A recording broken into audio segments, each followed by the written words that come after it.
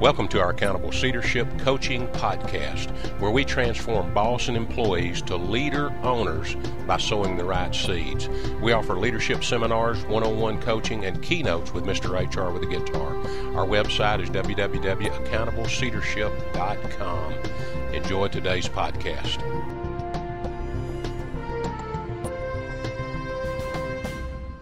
In today's podcast, I want to share a true but preventable story of Avery with you today. This is a short story that I've recently written titled The Slow Torture and Murder of a Leader. So I hope you enjoy this. Friends, there is a crime that is occurring thousands of times every day in businesses and corporations. It tarnishes the image of city, county, state, and federal agencies and angers taxpayers. It's a crime against the prosperity, profitability, and sustainability of the organization and the city, county, state, and country in which it occurs. Now, it is not something that takes place in a short time frame. It occurs gradually over days, weeks, months, years, and careers. It begins when there is a DOA, which stands for the Death of Accountability. It takes place when bosses are allowed to remain in positions that were intended for leaders. What is it? It's the slow torture and murder of a leader. We want to take you through this criminal and totally irresponsible and uncaring process. And to get the full effect, we want it to happen to you. We want you to experience this tragedy. And maybe if you have the opportunity, you will never allow this to happen. Or maybe someday you'll draw a line in the sand and correct it for future generations of leaders starting today. In our example, your name is Avery. This is a gender-neutral name because the slow torture and murder of a leader does not discriminate against either gender. It occurs to both, and it is carried out by both genders. It also has no racial or age boundaries. No one is safe against this. Avery, you have just been promoted to level 1. You are so excited because you believe you can make a difference. You believe you have so much to share, and someone at level 2 or above felt the same way. You report to work on your first day as a level 1, and your level 2 introduces you to your team and allows you to share your background. Level 2 is expecting great things from you. Level 2 then introduces you to another level 1. This other level 1 will show you the ropes for a few days before you are allowed to go forth and lead or boss, and this will be determined later. Once you have spent a few days with the other level 1, they feel you are ready to go it on your own.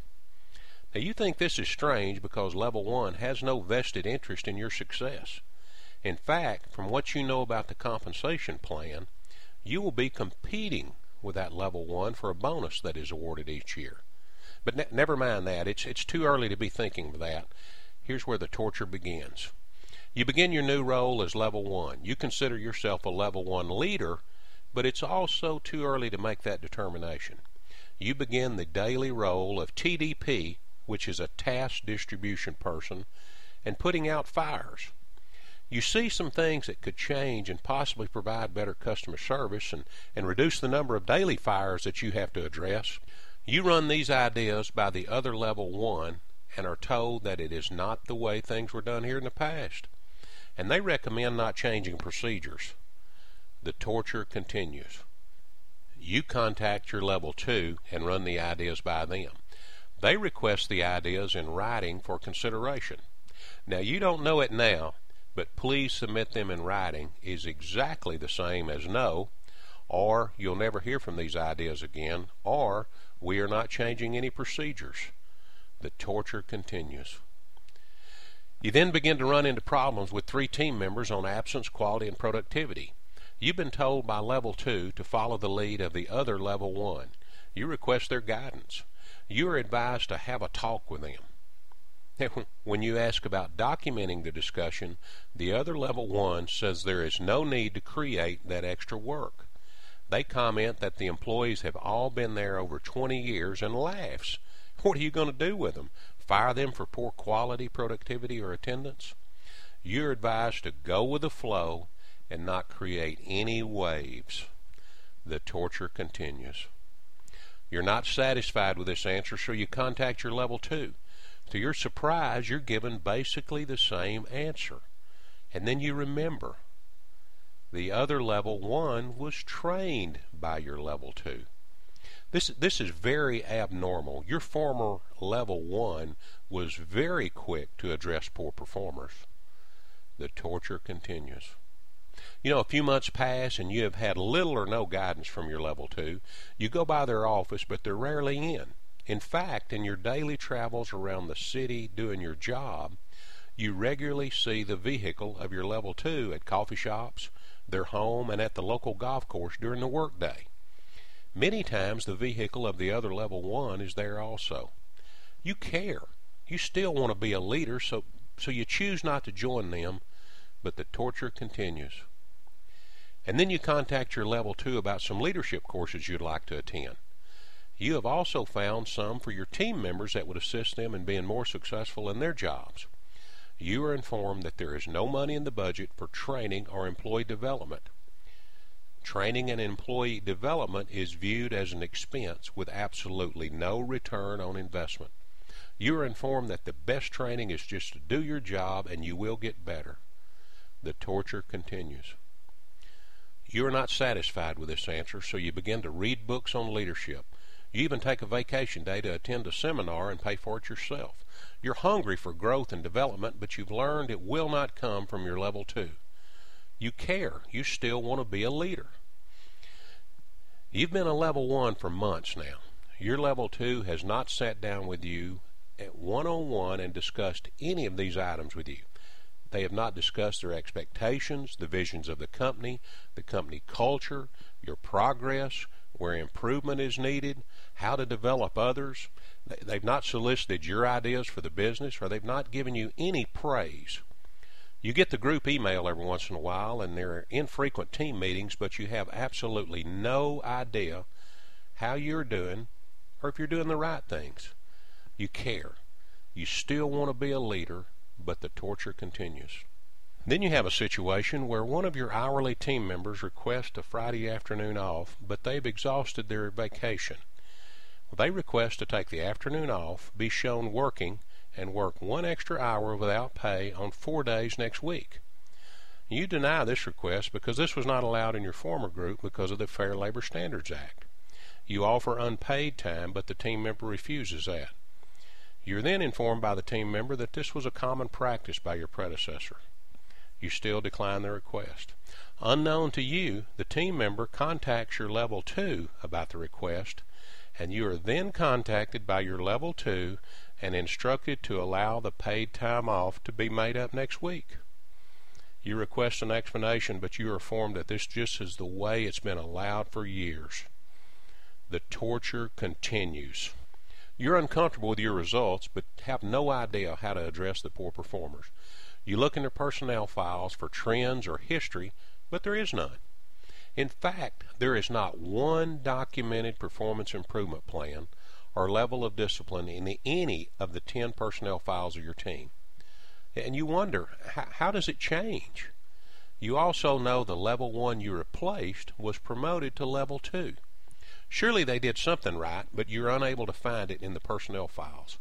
It certainly didn't involve employee development. You care. You still want to be a leader, but the torture continues. While in the personnel files, you discover something very unusual. Every annual review is identical, word for word. Every employee was rated excellent. Even though you've only been there a few months, it's obvious, very obvious to you, that every team member in your crew was not excellent. They're certainly not the same in quality, quantity, safety, or attendance. You notice the signature of your predecessor and of your current level 2 on each annual review. You assume this must be what is expected. It's obviously tolerated, and your predecessor was promoted to level 2. The torture continues. You want to see just how important communication is in your company. You hand each of your 10 team members an index card, and on this card is a question. and it's asking each one of them to answer this without putting their name on it. And the question is, not counting an annual appraisal, how long has it been since your manager sat down with you one-on-one and discussed any of the following items with you? Expectations, visions of the company, company culture, your progress, improvement needed, your ideas for the business, or giving you any type of praise. You don't ask for their names, just the answer, the length of time.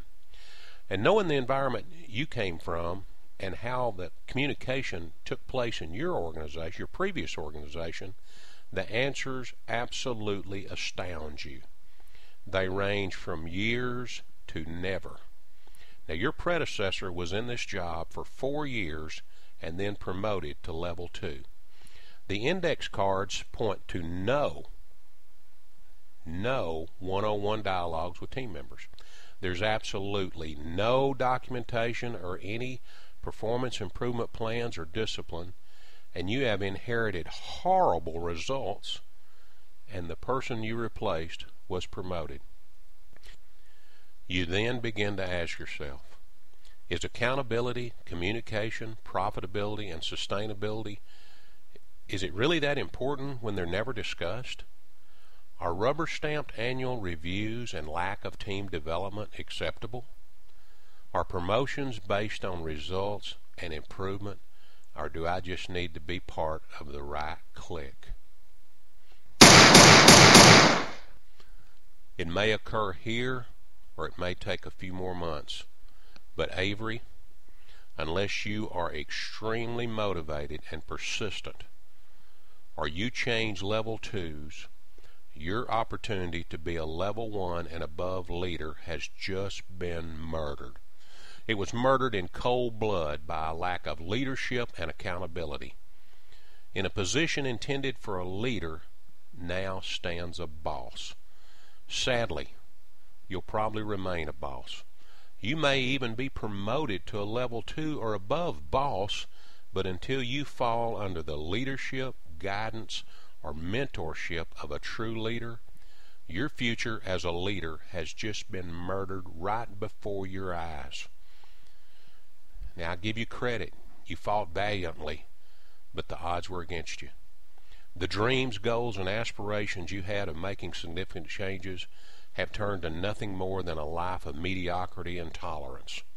You'll continue to report to work, you'll distribute tasks, and you'll solve problems for as long as you remain a boss. You will improvise every day instead of improving every day. I hate this for your organization because you are capable of so much more if given the proper guidance and held accountable. Now, Avery, excuse me, but I want to have a word with your hierarchy. Level 2, 3, 4, 5, and 6, or however high you go, each one of you has sat behind your desk and claimed to be pro-leader. And yet every one of you allowed Avery to have a choice. And it was the choice of least resistance. It's the choice to be a boss instead of becoming a leader. Avery should have never been afforded this opportunity. Avery dreamed of leaving a legacy as a leader, not just being a boss, and you terminated that dream. Each one of you had a hand in the slow torture and murder of this leader. Shame on you. Avery could have been the one to turn an organization, a city, county, state, or country around. Avery could have created or saved thousands of jobs, impacted millions of lives. But thanks to your lack of leadership and accountability, it appears this will not occur. You have collectively and slowly, without shame, tortured and murdered a leader and left a boss in its place. But wait, even though I'm big on personal responsibility, this may not totally be your fault.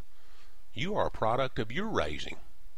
The fact that someone murdered Avery's life as a leader doesn't mean your hierarchy is full of bosses. There must be a leader somewhere. It could be you. But there's more great news. If you choose to correct this huge injustice, the statute of limitations for this crime just ended. Our quest at Accountable Leadership Coaching is to find the person that can draw the line in the sand and make the change to a pro-leader, anti-boss organization. We're looking for the person to restore total accountability for results, profitability, and sustainability to your organization. It won't occur overnight, but neither did the slow torture and murder of Avery's life as a leader. It may mean a total culture change, but it can occur. It'll be well worth it and become a major part of your legacy. Wouldn't it be great to someday be able to look behind you and see a long trail of leaders instead of bosses? You know, it's never too late. With your assistance and accountability, we can help. Email us for an appointment to discuss this. Greg Gilbert, Accountable Leadership Coaching, www.accountableleadership.com, or email us at info@accountableleadership.com. Thank you for your time. Thank you so much for investing your most valuable asset with us today, your time. We hope you've picked up some things that will help you both in your business and in your life. That's what we're about. Visit our website, www.accountableleadership.com. Have a great day.